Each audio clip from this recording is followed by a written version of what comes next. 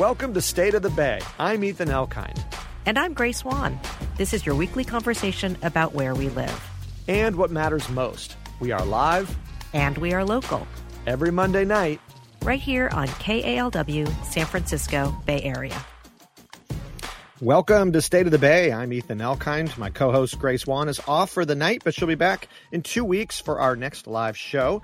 But tonight we'll be talking about how farms and state policymakers can tackle the environmental concerns associated with the California dairy industry. And then later, you'll hear my interview with veteran San Francisco firefighter Jim Lee about San Francisco's retooled First Responder Museum. But first, November's ballot has two propositions to legalize sports betting. Now, propositions are often confusing anyway because they're worded often in misleading ways with double negatives, contradictions, and all sorts of spin. But now having two propositions around the same issue makes things even more confusing for states' voters. So joining us to help make sense of these two propositions to legalize sports betting is the political enterprise reporter for the Sacramento Bee, Ari Plotka. Welcome to State of the Bay, Ari. Hi, Ethan. Thanks so much for having me. So, Ari, first of all, why is there all this interest all of a sudden in legalizing sports betting now?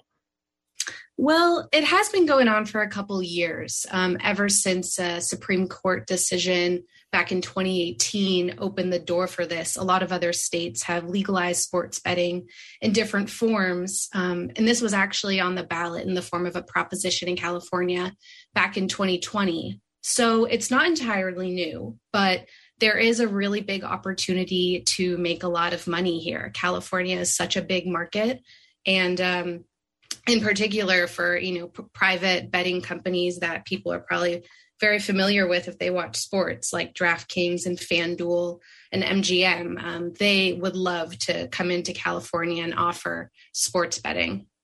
Well, you mentioned these commercials. So, isn't online sports betting already happening anyway in California? It's definitely happening in a black market form, but it's not legal. So you can't open up an app and place a bet on, say, a Lakers versus Warriors game or something, and you can't go into a casino and place a bet on sports. So that's what this is about. So the Californians who are watching those ads, it's not legally directed at them. Is that right? I'm sorry. Legal? What do you mean? Well, I guess what I mean is that you can see ads for sports betting if you're in California, but you can't actually do it, right? Right. Yeah. Californians don't have access to legal sports betting as of yet. And right now it's a battle between having it be dominated online by private companies or for tribes, California's Native American tribes, to continue their domination of California's current gambling industry. Yeah, so let's talk about those and a little bit about these two propositions here. So let's start with Prop 26. It comes first in the numerical order here. So it's the California Sports Wagering Regulation and Unlawful Gambling Enforcement Act. Can you explain a little bit about Prop 26 and what it's seeking to do here? Yeah, sure. Prop 26 would legalize in-person sports betting at tribal casinos, as well as at horse racing centers, horse racetracks, in California. And it would continue to benefit the tribes who currently operate casinos in California. There's about 64 of tribal operated casinos by some of the 110 federally recognized tribes. It's currently about an $8 to $9 billion industry. So this would be sort of their first step in entering the sports betting market. And it would mean that you could drive to the closest tribal casino and place a bet on a game. And what's in it for the rest of Californians who, aren't a member of a tribe or wouldn't work or bet in this industry? What do the rest of Californians get out of Prop 26 if it passed? Well, tribes, when they would basically have to negotiate compacts with the state government that would generate a certain amount of revenue to the state. It seems like most of that revenue would pay for the cost of regulation, but what is left over, potentially in the tens of thousands, maybe hundreds, would go into the state's general fund for, all kinds of state programs.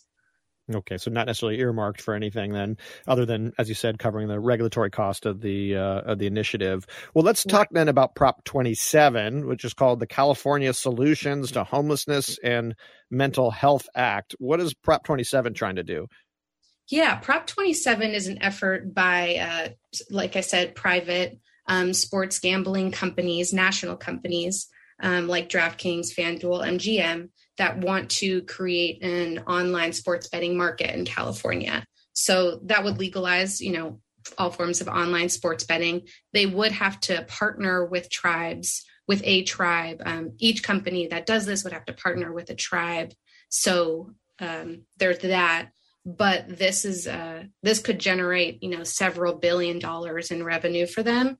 And then 10% of that revenue would be taxed, unlike Prop 26. So it's very Orwellian, the way it's named, the California Solutions to Homelessness and Mental Health Act. It doesn't say anything about gaming, but they're working with tribes, as you mentioned. So where are the tribes on Prop 27 when they've got their own initiative, it sounds like, with Prop 26?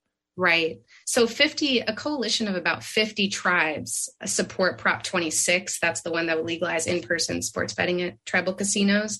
And 3 tribes support Prop 27. And these are tribes that are in more rural parts of the state. They have casinos, but that they don't get a lot of foot traffic. And actually, the federal government has opposed their ability to offer Las Vegas style games.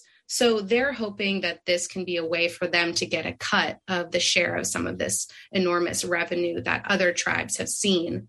But as the system currently exists, there is a revenue sharing agreement where large tribes who operate large casinos have to give some of that revenue to the smaller tribes or tribes that don't operate casinos at all.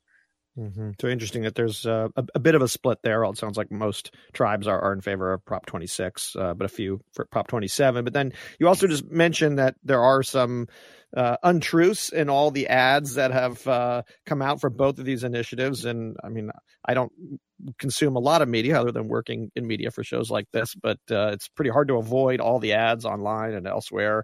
What are some of the claims that really aren't quite true that have been put forth in these ads? Well, I think the one about solving homelessness is definitely the most glaring. Other ones are that sports betting companies will send 90% of profits out of state, which is ultimately true. I mean, these companies are based out of state, and they're going to be making a lot of revenue, whereas tribes, they also make a lot of revenue and have a near monopoly on this industry, but the revenue that they make goes back into supporting tribal government for schools and other social services and just supporting the economic well-being of the tribe. And, Native American tribes in California have this really troubled history, and it's historically been the way that many of them have been able to support themselves. So those are the main two. Yeah, I was going to ask you, does it seem like one side seems a little less truthful than the other when it comes, between 26 and 27? It's tough to say. I mean, I think what's at stake here and what California voters should really be thinking about when they vote on this is, do they want sports betting? Because if neither of these pass, there will be other attempts in the future to make online sports betting legal. It's not like this is never going to come around. It's a question of who is able to control it and who profits from it. So if you think that national private companies should have access to this huge market and be making a lot of money and, give some of it back to the state, then I think, that Prop 27 is where you stand. If you think that California Native American tribes should continue to be benefiting from this industry now online, and not in person, then either Prop 26 or even the San Manuel Band of Mission Indians has a plan to put a proposition in 2024 that would be more of the tribes initiating their version of online sports betting. So I think California voters should really be thinking about that when they look at these props. Yeah, so the floodgates have really opened then, just starting with these two. It sounds like there's maybe more to come. I wanted to ask you a bit more about the revenue for tribes. As you mentioned, that they've been historically dispossessed from their land, decertified as tribal entities. But what are they doing now with the revenue, and are non-gaming tribes getting any access to the gaming revenue, or would they under either of these propositions? No matter what, there is inequality among tribes. There are tribes that make hundreds of millions of dollars with their gambling with their casinos, and then tribes that aren't federally recognized or are federally recognized and don't have the ability to have casinos and create revenue for themselves. So there is this sharing agreement, but it's, at the end of the day, it's not a lot. So, and that's why I think you're seeing some tribes support Prop 27, but the vast majority of tribes do want to see the industry continue to be dominated by tribal governments. I think that is definitely where the majority of them stand, just because, like I said, it really has been this way for tribal governments to support themselves and offer schools and health clinics and all kinds of social services that previously they had to rely on whatever state and federal benefits were available. So that's where most of them stand, as far as my reporting has showed me. And what about enforcement of either of these propositions? How would that work? In-person enforcement is easier to do just because you can physically check an ID. In the Prop 27, the online sports betting proposition, it says that there will be measures to prevent minors from placing bets and gambling, but just naturally, that seems like a more difficult thing to do. And the the 2024 measure that some tribes are thinking of floating, the way they would want to do it is that people who want to place bets would have to come in, show their ID, and then place bets online, which is not something that the private companies, the DraftKings and the FanDuel have talked about. Yeah, a whole new world of the online gaming that has to be regulated. Right. Well, your paper, the Sacramento Bee, came out against both of these propositions, arguing that this is a policy that our legislators should be deciding and not the voters. I saw the San Francisco Chronicle had a similar editorial, that maybe they were sharing an editorial there. But what, if anything, is the role of state legislators here?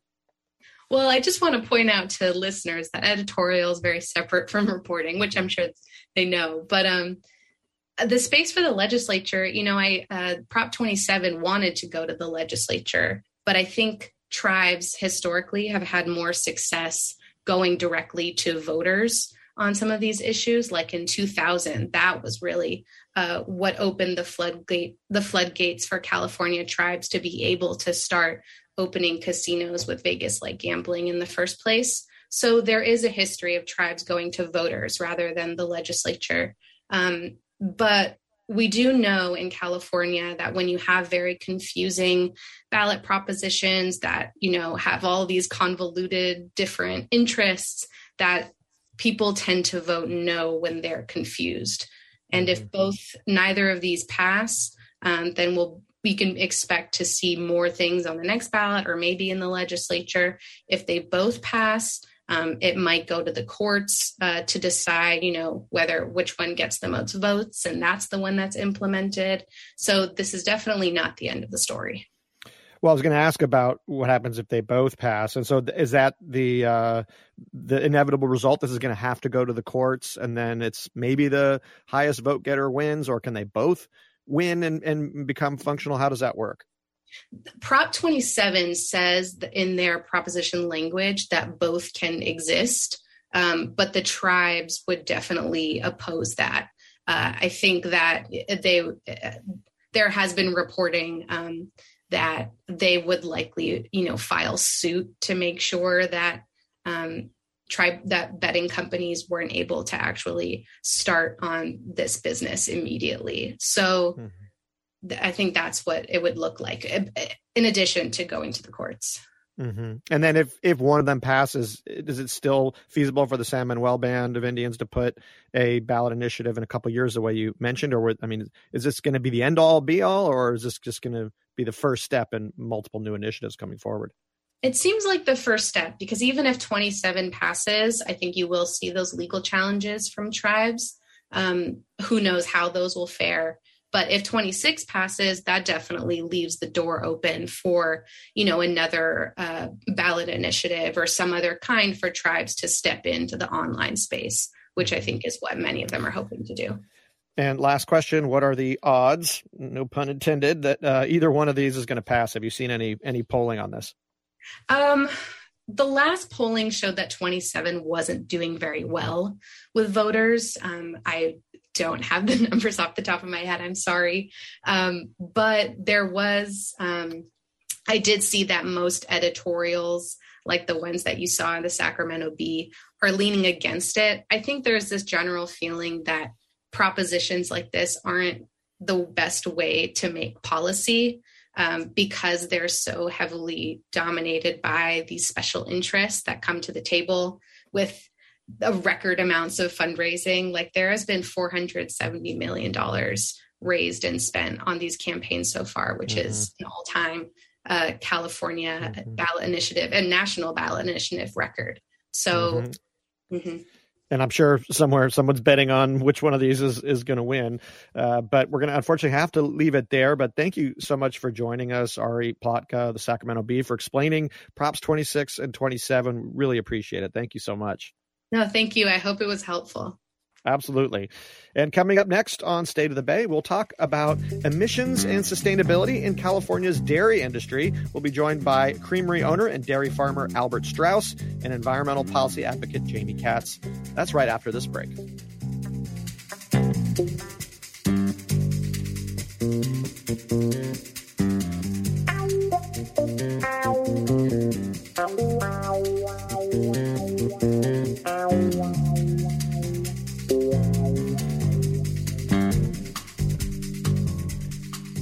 Welcome back to State of the Bay. I'm Ethan Elkind. We want you to be a part of this next conversation. We're going to be talking about the environmental impacts of California's dairy industry and some potential solutions. So do you have questions about the dairy industry's climate footprint? Are sustainability concerns a priority for you when you choose dairy products? Give us a call. We're at 866-798-TALK. That's 866-798-8255. You can also send us a message on Twitter at State of Bay. So reducing methane emissions is key to meeting California's greenhouse gas targets. And methane, for those of you that don't know, is considered a super climate pollutant, possibly 25 times more powerful than straight old carbon dioxide. So it's very critical that we reduce these short-lived but powerful super pollutants like methane. And California's sizable dairy industry, which has 1.7 million cows and provides about 20% of the nation's milk, alone accounts for 45% of the state's human-caused methane emissions. So the state has set ambitious emission reduction targets for these short-lived climate pollutants by 2030, as well as carbon neutrality for the state by 2045 in legislation that just passed last month. It was signed by the governor. The state also has financial incentives for farmers to adopt new technologies to capture methane and to practice techniques that would curb emissions. But we're currently on track to achieve just half of our target emission reductions for 2030.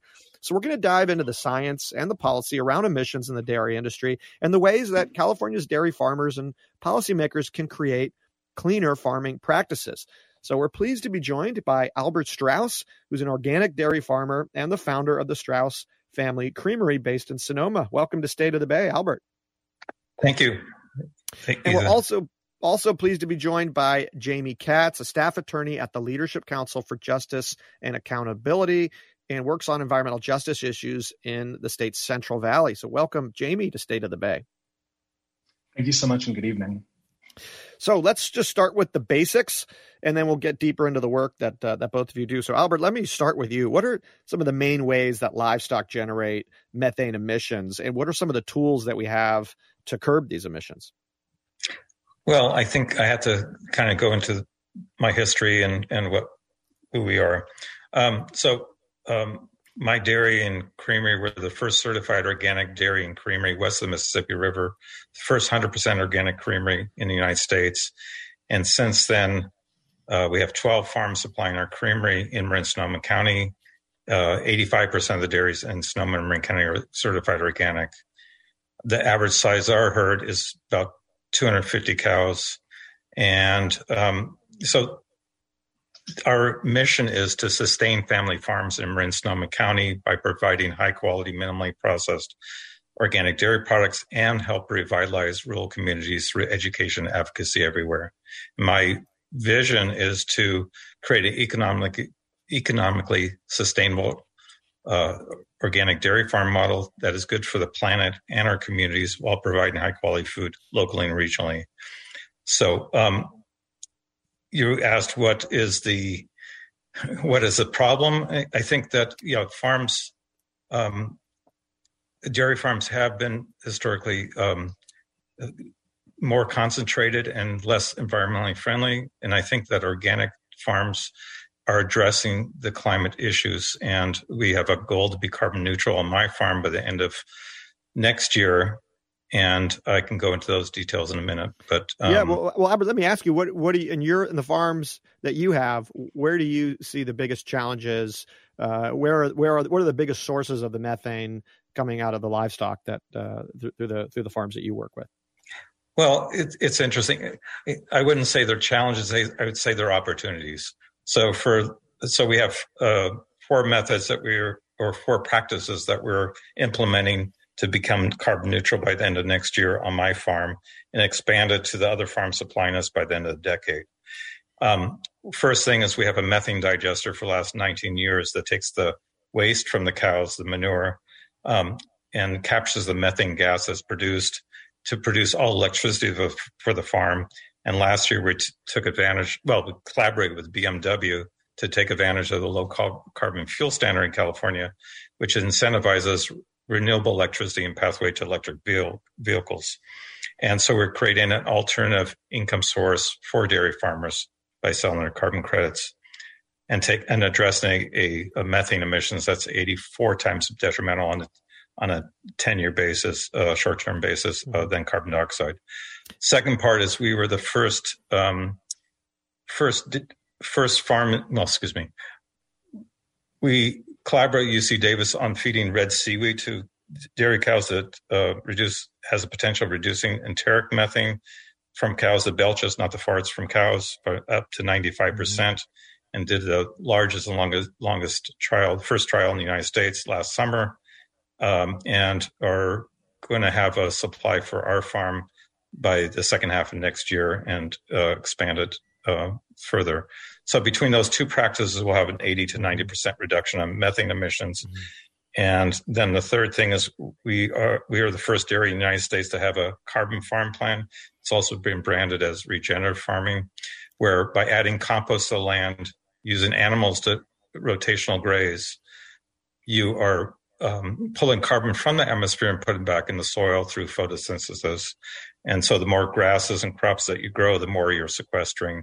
And it's being recognized internationally as one of the only ways to reverse climate change rather than reduce it. And my assertion is livestock have an essential role in reversing climate change. And then the fourth part and final part is that we're getting off fossil fuel. So 7 years ago, I put together a fully electric truck to feed our cows that's powered by the cow's waste.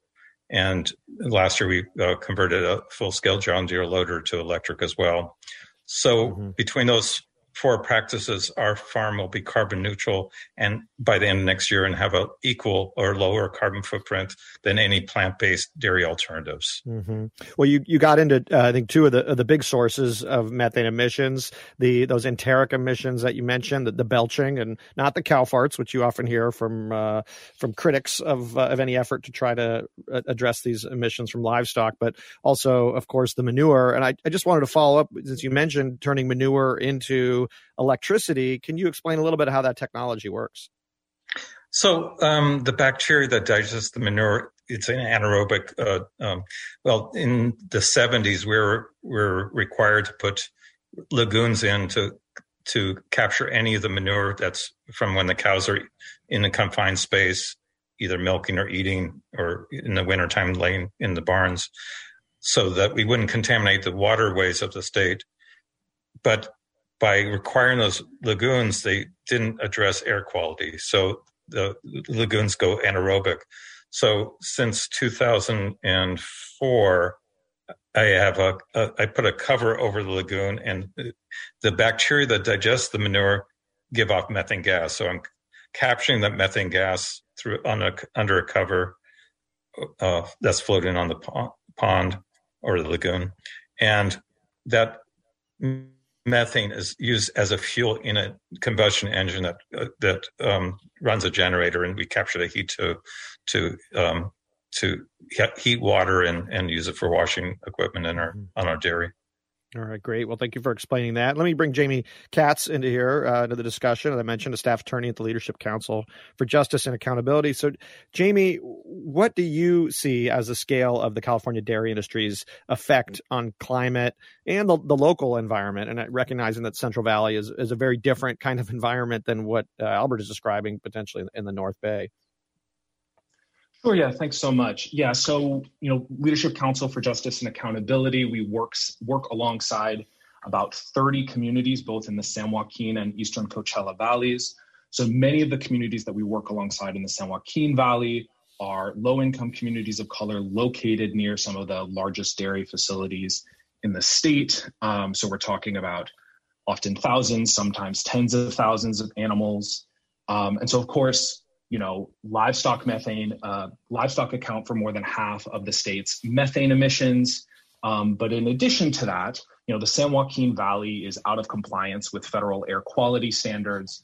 And these, factory farms emit a quarter of the region's volatile organic compounds emissions, which contribute to ozone. They emit 2/3 of the region's ammonia emissions, which are a key ingredient in fine particulate pollution. And so these are having demonstrable impacts on people's lives. We're talking about contributions to asthma, heart attacks, strokes. A child who lives in Fresno County is 4 times more likely than a child from Santa Clara County to have to go to the hospital because of difficulty breathing. In addition to air quality impacts, the Central Valley dairy industry itself did a study which found elevated levels of nitrate below every single dairy that they studied that they reviewed in that study. And nitrate has been shown to contribute to cancer and blue baby syndrome, in addition to quality of life impacts. So residents that we work with who live near these facilities report consistent, sort of very serious odor and fly impacts that are persistent. So again, these facilities are significant contributors to greenhouse gas emissions in the state, but also have significant localized impacts. Mm-hmm. And Jamie, what is the state doing, if anything, to try to address some of these challenges? What are the kind of current policies out there that you see in effect and that you would like to see bolstered? Yeah, so you mentioned it earlier in the segment. So currently California, through a bill, SB 1383, which passed in 2016, which set reduction targets for a number of sectors, including livestock methane. However, crucially, this bill does not allow California or the Air Resources Board to directly regulate those greenhouse gas emissions until 2024. And even then sets a number of barriers between direct regulation, including that it be found to be economically feasible. And so instead, what California has implemented are first of all, has spent hundreds of millions of taxpayer dollars building out anaerobic digesters and, upgrading of that gas and pipelines in order to facilitate this, and created an incentive structure, including the low carbon fuel standard, which has made it into a profitable thing to produce we call factory farm gas. Mm-hmm. And there's been a lot of controversy over these dairy digesters. Can you explain a little bit about how many environmental justice advocates have been viewing these dairy digesters? Yeah, so I think there's a few concerns, and I think fundamentally, one, they don't address localized impacts. So when we're talking about a scale of thousands or tens of thousands of animals, it doesn't address localized, water contamination. It doesn't address air contamination, because even if you have something to cover the liquefied manure lagoon, which again is the most polluting way to process this sort of volume, we're talking acres, large lagoons, it doesn't address upstream emissions, so that of enteric emissions. It also doesn't address emissions that come from, because once they're done digesting this manure, it's still applied to cropland. And so that's still releasing ammonia emissions, that's still releasing nitrates into the ground. So there continue to be those localized impacts. We hear from residents that are near these facilities that have a digester, that there are still odor and fly impacts. But in addition, the methodology that California uses to see the production of factory farm gas as a climate benefit is a overly narrow calculation that doesn't look at those upstream emissions, doesn't look at enteric emissions, doesn't look at the emissions that come from applying that manure to the cropland, and doesn't fully account for the fact that when you produce this gas, for example, so it's also being used, being injected into the gas pipelines. And in order to do that, it needs to be chemically equivalent to that of natural gas. And so when you combust it, it has many of the same both climate and localized air impacts that fossil gas produces. And so for all those reasons, we're very concerned about more of an incentive, sort of the incentive-based approach that California has chosen. Well, thank you for explaining that. And I want to also let listeners know this is State of the Bay on local public radio, 91.7 KALW, San Francisco Bay Area. I'm Ethan Elkind, and we're discussing the environmental challenges and opportunities in the dairy industry. And we're joined by Straus Creamery founder Albert Straus and environmental justice advocate Jamie Katz. We want to hear from you if you have questions about the dairy industry's climate footprint. Are sustainability concerns a big priority for you when you choose dairy products? Do you have ideas for how the dairy industry could potentially reduce its impact? We'd love to hear from you. You can call us at 866-798-TALK. That's 866-798-8255. You can also email us at stateofthebay@kalw.org or find us on Twitter, where we're at State of Bay. Albert, let me go back to you. We just heard Jamie describe some of the concerns and potentially objections to dairy digesters. What's your response to those concerns about the use of dairy digesters at California's dairies? Well, I understand his concerns, and it is an issue in the Central Valley.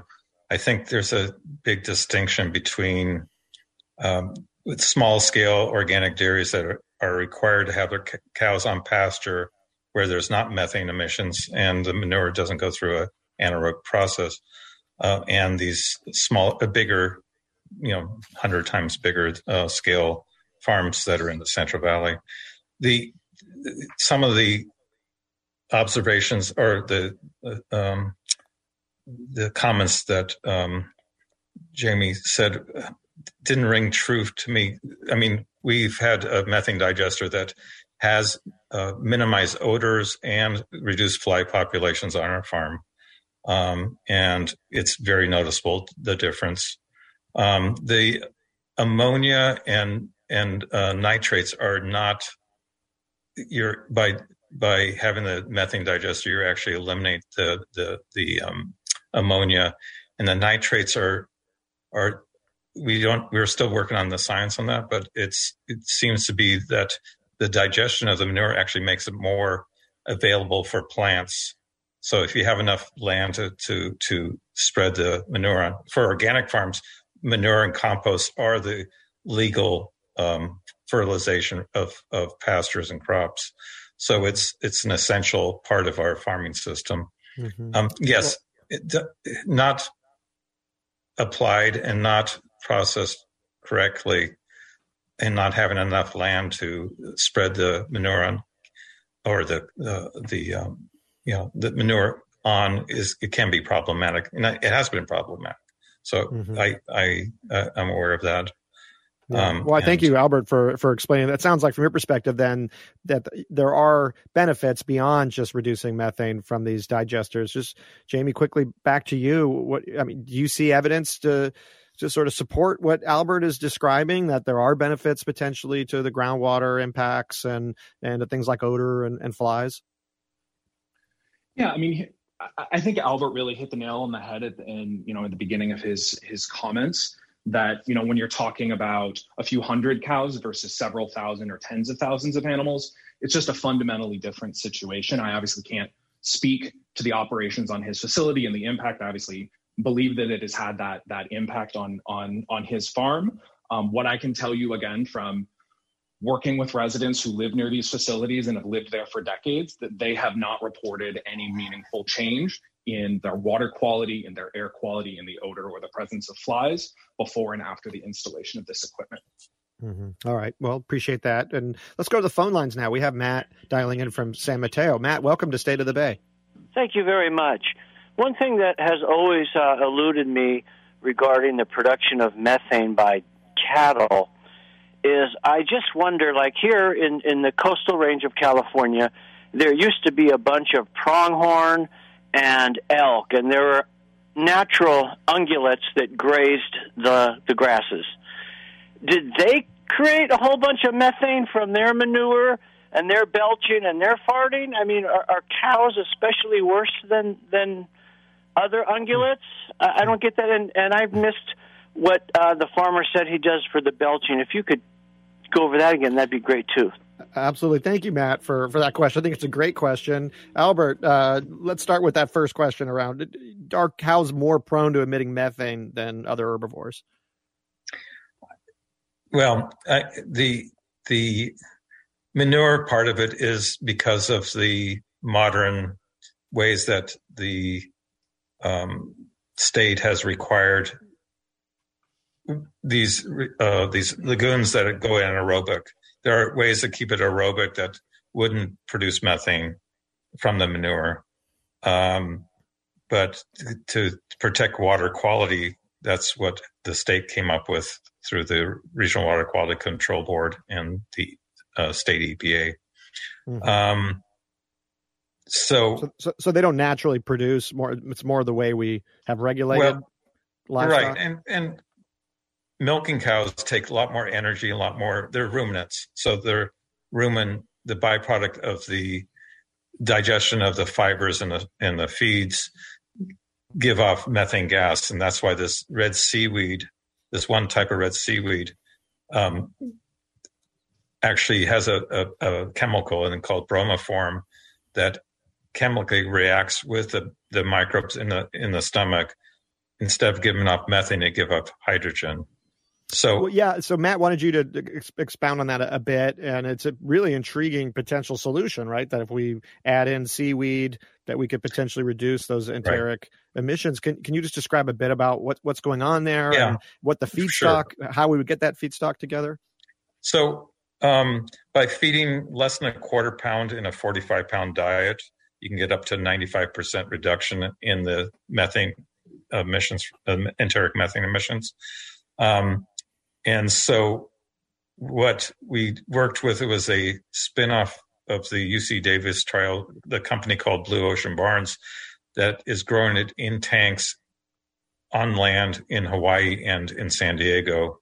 And so because we needed to be certified organic, and we didn't want to be harvesting off the oceans. So they have tanks on land, so we're not destroying the ecosystem in the oceans.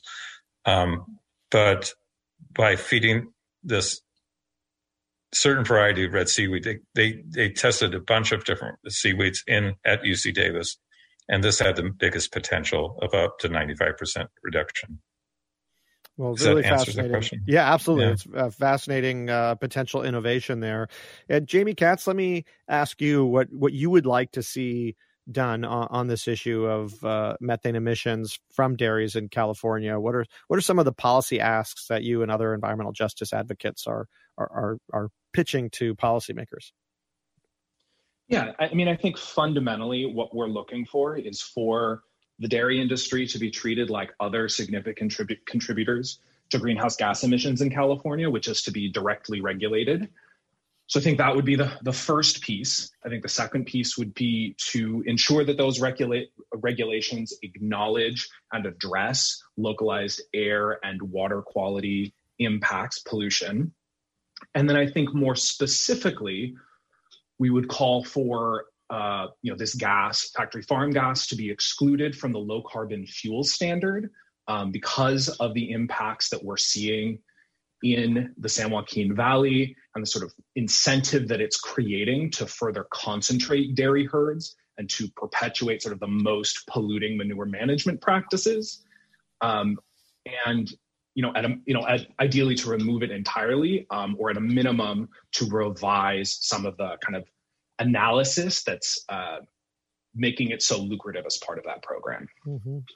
And Albert, let me ask you, you're doing a lot of really innovative things that I gather a lot of your peers in the industry have not embraced. What would you like to see happen to see the kinds of techniques that you're engaging in scale, beyond your business?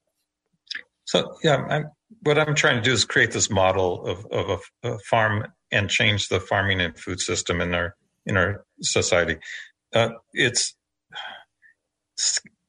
Farmers have been forced to get bigger and bigger because the economics aren't there. People aren't paying the true cost of what it costs to produce the milk. And so that's why you're seeing these huge dairies on smaller pieces of land because they can't afford the land and just economics of scale.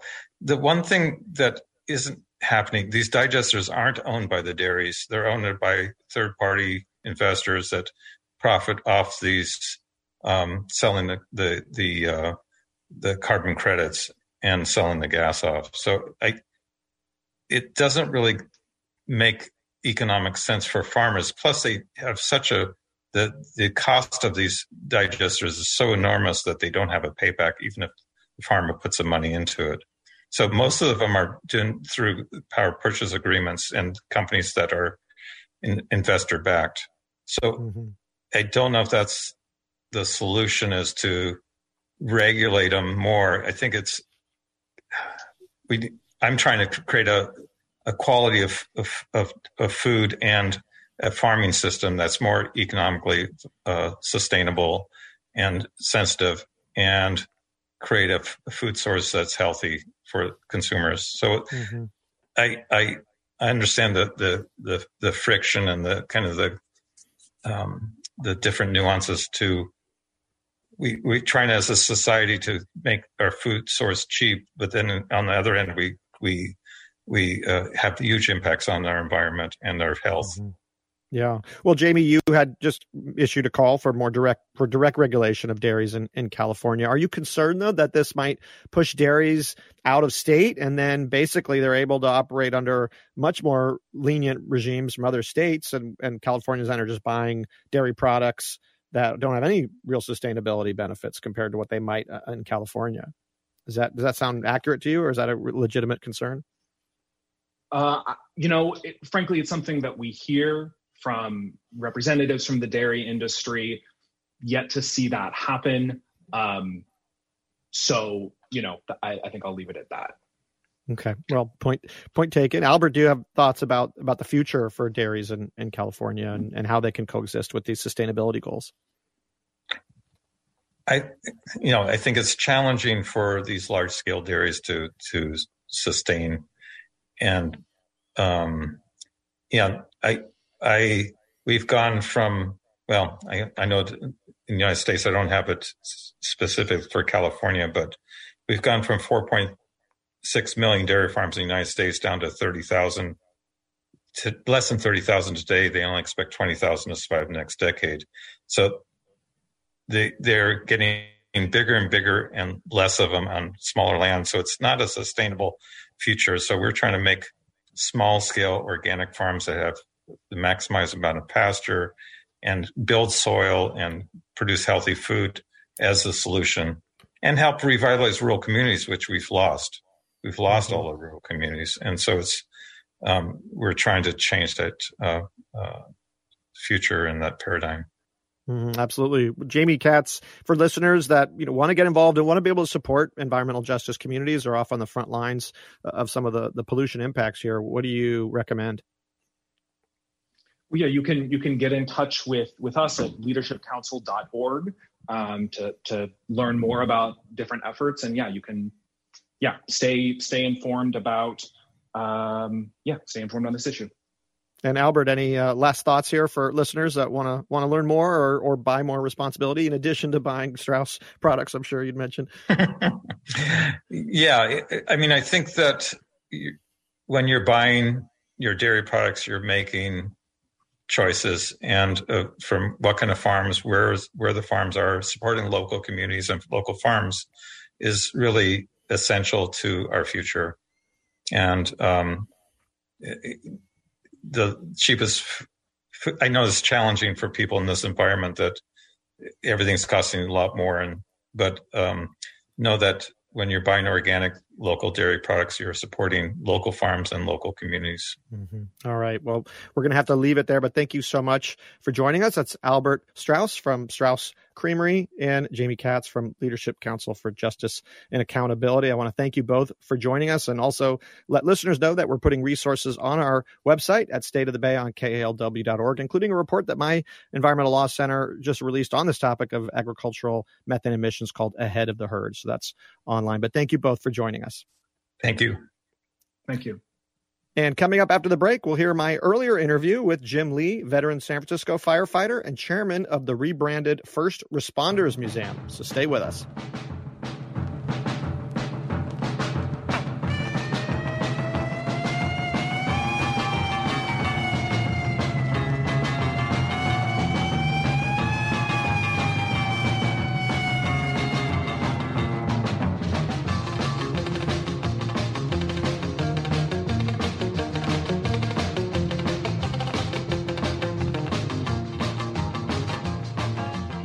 Cruising down Presidio just past Bush Street is fire station number 10 with a big red 10 painted above its giant doors. It's not hard to miss, but what you might not notice is a tiny little museum tucked on its side, the San Francisco First Responders Museum. Run by the Guardians of the City, it's a collection of artifacts showcasing the history and heritage of San Francisco's firefighters and first responders over the last 170 years. Inside, you can find the first San Francisco fire hydrant, fire engines from the 1880s, and even a 1967 police cruiser a la Streets of San Francisco. So here to tell us all about the museum is veteran firefighter and the museum's chairman of the board, Jim Lee. So welcome to State of the Bay, Jim. Yeah, good afternoon. How are you? I'm good. So as I understand it, this museum has been in existence since 1960. Can you give us a sense of how the first museum came to pass? Yeah, it was the brainchild of Chief William Murray, who, as a young child, experienced the earthquake. And when he became chief of department, he decided that it would be a good thing to create a pioneer museum, which at that time brought the history of the San Francisco Fire Department from its 1850 days to the time that the museum opened in the 1960s. You also have some of the very first fire engines, and they're really beautiful, ornate machines, but it looks like there's no place to hook a horse up to some of those earliest models. So how did, in the old days, did they work and get these machines up and down the hills of San Francisco? That was the problem. Volunteer fire companies were a combination of firefighting and social clubs. And so they would purchase their own building. They would purchase their own fire equipment. And being volunteers, they would answer the calls of the city bells at that time. Portsmouth Square had one of the largest bells in the city, which also happens to be in the museum. And those, when the fire was discovered, the bells would start to ring. There was no communication system other than visual line of sight. And so the volunteers would get into action. They would open the doors and they would pull these hand-drawn fire engines and fire pumps to the fire. And the prize went to the company that put the water on the fire first. And the prize was bragging rights. There was all volunteer, and that's how it worked until San Francisco eliminated the volunteers for paid fire department. That was, I'm going to say, 1866. That's when the San Francisco Fire Department became a paid department. Well, and they certainly needed the help, both volunteer and then eventually paid, because San Francisco, it seemed like it just kept getting destroyed by fire. I mean, between 1849 and 1851, the city was destroyed 7 times by fires. So what was going on? Why were there so many fires back then? And why were they so devastating? Well, the idea was that the city was growing faster than its civic response to police, fire, safety, etc. So when you base yourself on a volunteer system, there's obvious great cracks and crannies in there. Plus, there was no adequate supplies of water, etc. So it became a self-fulfilled prophecy over time. Then after the city grew, after the gold rush of the 50s, it became quite obvious that this had to change. And so it was a matter of manpower, consistency, and water. Mm-hmm. Well, let's talk about some of the other artifacts or treasures that people can find in the museum. What else is in there when they go into the museum? There are displays for the San Francisco Police Department horse unit. There's a great display of the San Francisco Sheriff's Department and how it operates. There is also a pretty good display on how the dispatch center works. And there are some irreplaceable hand pumpers from the 1850s and early 60s that were protecting San Francisco at the time. Huh. And I would surely recommend that people take some time to view early San Francisco history. Yeah, it's such a central part of San Francisco's history. And I mentioned some of the earlier fires from the 1900s, but of course, probably the most famous fire was the one that followed the 1906 earthquake, because it really was the fire itself that caused most of the destruction, not the earthquake. So can you describe a bit about how that fire came about? Well, on April 18th, 1906, at approximately 5:12 a.m., most people don't know that there was a mild foreshock that shook San Francisco. And 25 seconds later, the great earthquake struck, and it lasted over a minute. And by 6:30 a.m., there were 52 fires spread across the city, 52 in less than an hour. Wow. The quake destroyed all central fire alarm systems. It destroyed the telegraph system. It destroyed whatever telephone system was. So there was absolutely no communication system for the 585 firefighters that were working that day. And so when the fire commenced, it was pretty much everybody, all men, all women, for yourselves, because you were on your own until such time they could figure out how and when to attack this great conflagration. Yeah, it's such a tragic story, and I think it gets a little overshadowed because we talk about it as the 06 earthquake, not the fire, but it truly was the fire that was the issue. And why couldn't they put the fire out? They finally put it out by some backfiring on Van Ness Avenue. At that time was a very large boulevard, and where the Presidio soldiers came in and dynamited some buildings.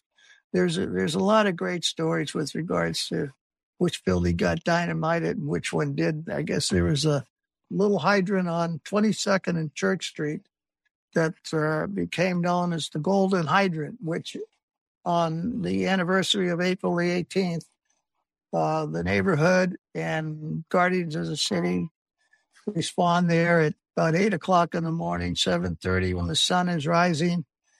And everybody remembers those who were at that time at the 1906 fire. Obviously, they are all passed. And a lot of their children and grandchildren neighbors come to remember what happened on that day, April the 18th, 1906. Yeah, it's a great spot, right? Dolores Park there up at the top in the corner. So definitely hope listeners can check that out.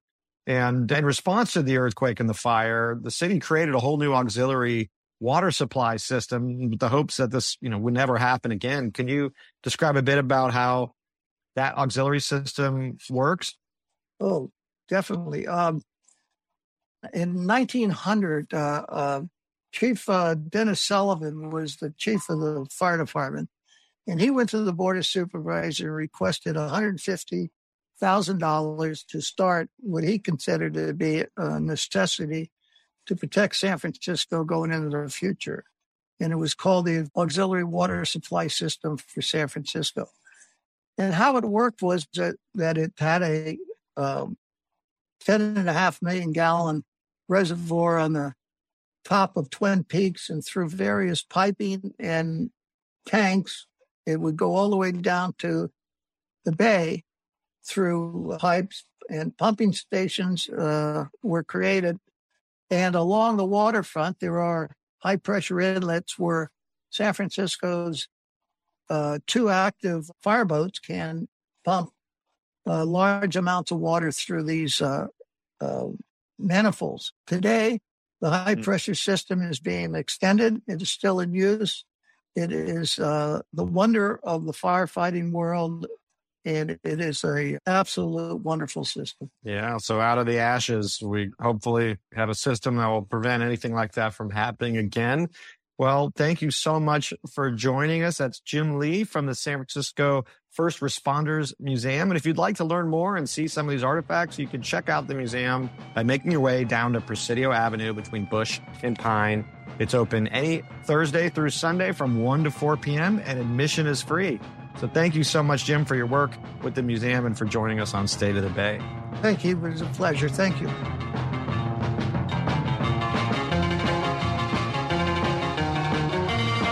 Well, that's State of the Bay this week. We want to thank all of our guests and listeners this evening for being part of the conversation. For more information about this and other shows, you can visit our State of the Bay page on KALW.org. If you have any questions or comments, let us know. You can email us anytime at stateofthebay@KALW.org. And join us in 2 Mondays. We're going to be off next Monday. We'll be back with a live show in 2 weeks. Tonight's show was produced by Sam Klein-Markman, Wendy Holcomb, and Jillian Emblad. It was engineered by David Kwan, and Dee Minor was our board operator. I'm Ethan Elkind. Good night, and thanks for listening. Have a great rest of your week.